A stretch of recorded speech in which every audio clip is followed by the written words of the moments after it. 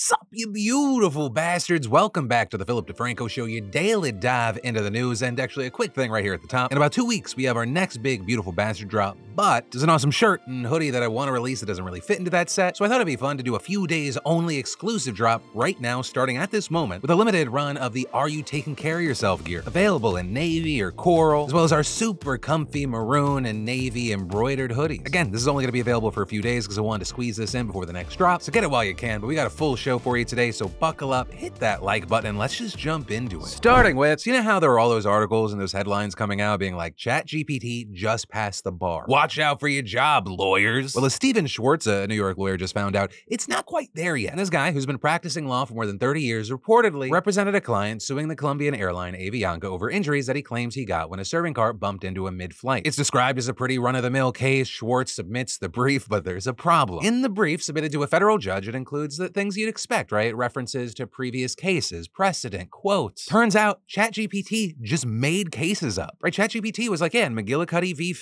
Finn obviously was in the right, except that case never actually happened, with the judge having to call out what they referred to as 6 bogus judicial decisions with bogus quotes and bogus internal citation. And so now you've got Schwartz facing a sanctions hearing on June 8th, and in an affidavit he submitted, he said he greatly regrets having utilized this. He also claimed this is the first time he's ever tried to do this, and he also submitted screenshots where you see that he asks the chatbot, hey, is this a real case? With ChatGPT incorrectly again confirming that it is a real case. So let's just use this as an example of, while AI is going to do a lot of the stuff people say it's going to do, it's not quite there yet. Be careful, you fucking dummy. And then we've had a weird mishmash of hate bombing and culture war boycott backlash stuff going on. So let's talk about 2 of the most high profile ones. The first involving the live action version of The Little Mermaid starring Halle Bailey. It debuted over the weekend, making $118 million over the long weekend in the States, which is bad news if you're not a fan of these live action remakes, because it pretty much guarantees that Disney's just going to make more of them, especially with this being the 5th biggest Memorial Day opening for a film of all time. Though it did see a less impressive run overseas, raking in only $68 million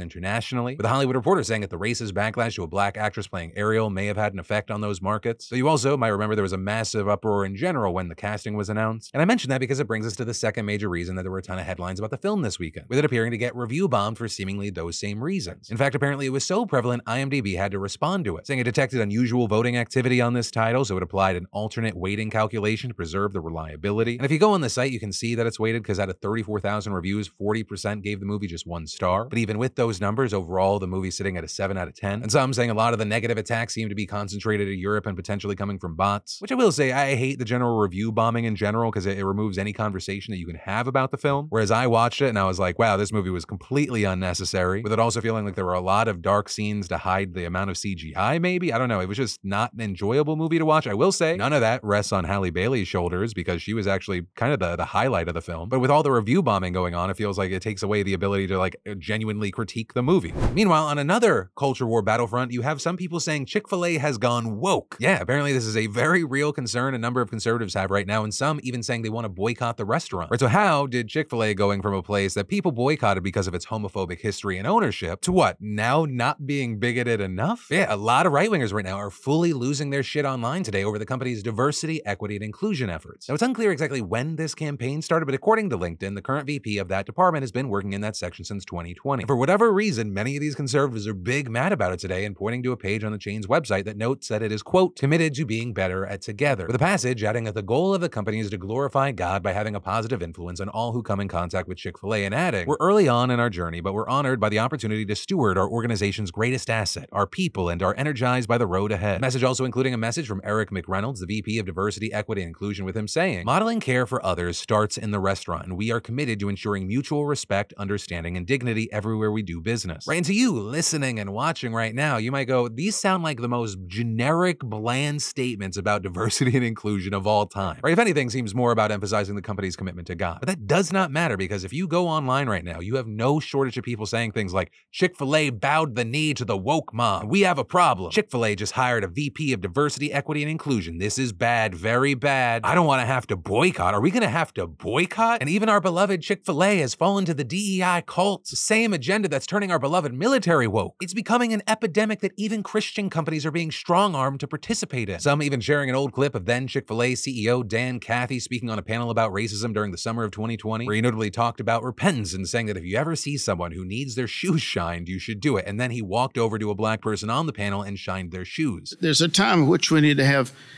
some personal action here. Maybe we need to give him a hug too, brother. And some stock in Chick-Fil-A. I bought about 1,500 of these, and I gave to all our Chick-fil-A operators and staff a number of years ago.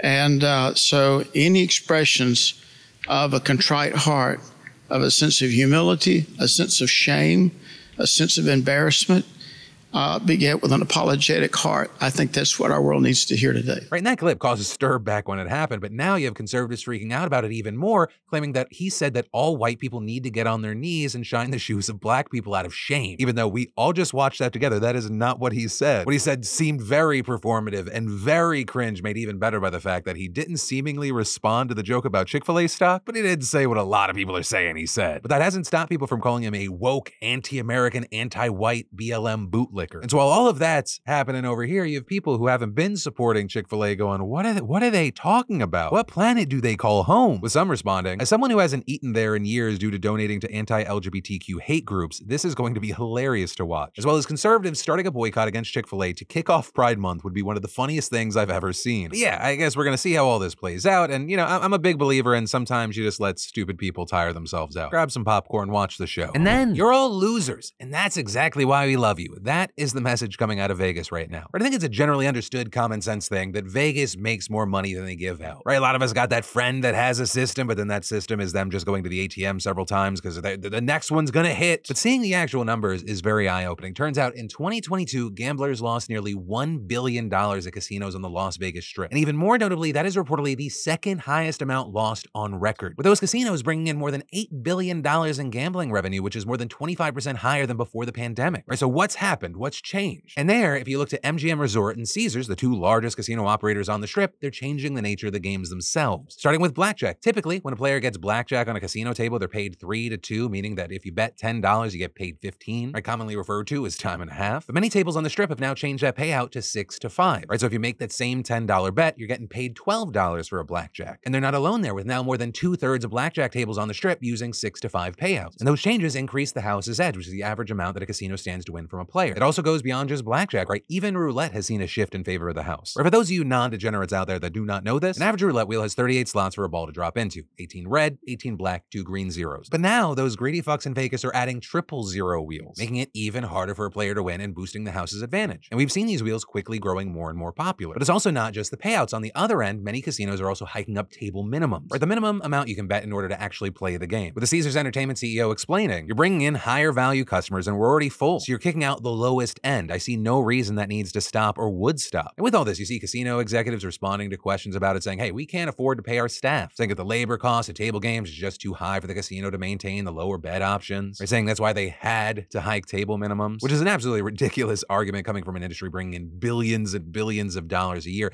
And I mean, a good chunk of dealers, for example, their income just comes from tips. But also as a way around the labor is expensive problem, many casinos are introducing electronic versions of the popular table games. Right? No human dealer, the game's completely automated. Those versions also typically offer lower table minimums. However, those are technically classified as slot machines, which brought in a record revenue of $4.6 billion on the Strip last year. But with all the changes that we're talking about, not everyone's on the same page of if this is guaranteed success. Right? You've got some experts saying that casinos using this model could actually risk losing business over time, with one casino consultant explaining very simply, if you go into a casino and gamble and you lose your money fairly quickly almost every time, you don't feel like you're getting the bang for your buck. And so I'll wait to see how everything plays out. I gotta pass the question off to you. What are your thoughts on this one? Especially if you're a frequent gambler or you just work in the industry. And then, sadly, there are people out there who live to find ways to scam us, using our data for phishing attacks, getting passwords, committing identity theft. I can go on. So the biggest question is, are you protecting yourself? Because thanks to the fantastic sponsor of today's show, NordVPN, or more directly, nordvpn.com/PhillyD, you can start protecting yourself and loved ones today. Here on the team, we try to make sure everyone's protected up by NordVPN. I mean, one reason is the number of foreign sites we have to access to research to bring you the news. And using the NordVPN proxy extension makes it a no-brainer when browsing those sites. Right, their proxy extension is a lightweight lightweight VPN that helps protect your privacy, bypass censorship, and keep you safe while browsing the internet or even playing browser games. It's also not only foreign websites. There are a lot of internet shops abroad that offer products that you can't get here. And with a proxy extension, it's automatically there when Lindsay or myself are shopping. And it loads faster and takes fewer resources when logging into an app. And NordVPN doesn't collect activity logs. Your business is your business. So protect your privacy now and go to nordvpn.com/PhillyD to get a huge discount on a 2-year plan plus an additional 4 months free. That's nordvpn.com/PhillyD. It's all risk-free with Nord's 30-day money-back guarantee. And then there's an all-out war going on within the Texas Republican Party that we gotta talk about, right? This is connected to last week when we talked about how a battle was brewing after Texas Attorney General Ken Paxton called for the Speaker of the House, Dade Phelan, to step down. That notably after he presided over the floor while seemingly drunk out of his mind. But then, boom, just a few hours after that, the Republican-led General Investigating Committee announced that they had actually been investigating Paxton for months. And just 2 days later, the committee unanimously recommended that Paxton be impeached and removed from office. And over the weekend, we actually saw the House officially vote to impeach Paxton. And this is absolutely massive for two main reasons. First, because it's just insanely historic. In Texas's nearly 200-year history, only 2 public officials have ever been impeached, with the most recent being around 5 decades ago. And the second is that the vote to impeach had a huge margin, 121 to 23. There was a metric ton of bipartisan support, and in fact, a majority of Republicans actually voted in favor of impeachment. And the reason we're talking about this now isn't just to get you up to speed, but also because just yesterday, the Texas State Senate adopted a resolution outlining how the impeachment trial will play out there, specifically stating that the lieutenant governor who will preside over the trial will set a date for proceedings to start no later than August 28th. So with that, we know the what's next, but also I want to dive deeper into why Paxton has been impeached. And with that, I will say buckle up because there are a lot of layers to this, and what we talked about last week just barely scratches the surface, right? Because in total, there are a full 20 articles of impeachment against the AG, including bribery, abuse of public trust, dereliction of duty, and more. And while there is a wide range of allegations, many of them first surfaced in October of 2020. That's when 7 of Paxton's top aides published a letter that they sent to the AG's Director of Human Resources accusing him of several crimes. And with that, asking the FBI to launch an investigation, which it did. And the staffers claimed that Paxton had abused his office to benefit Nate Paul, an Austin real estate developer and friend of Paxton's, who also just happened to donate $25,000 to his 2018 campaign. And specifically, many of the impeachment articles concern Paxton's alleged efforts to try and protect Paul from an FBI investigation he was facing in 2020. This including attempting to interfere in foreclosure lawsuits and issuing legal opinions that benefited Paul, improperly obtaining undisclosed information to give him, and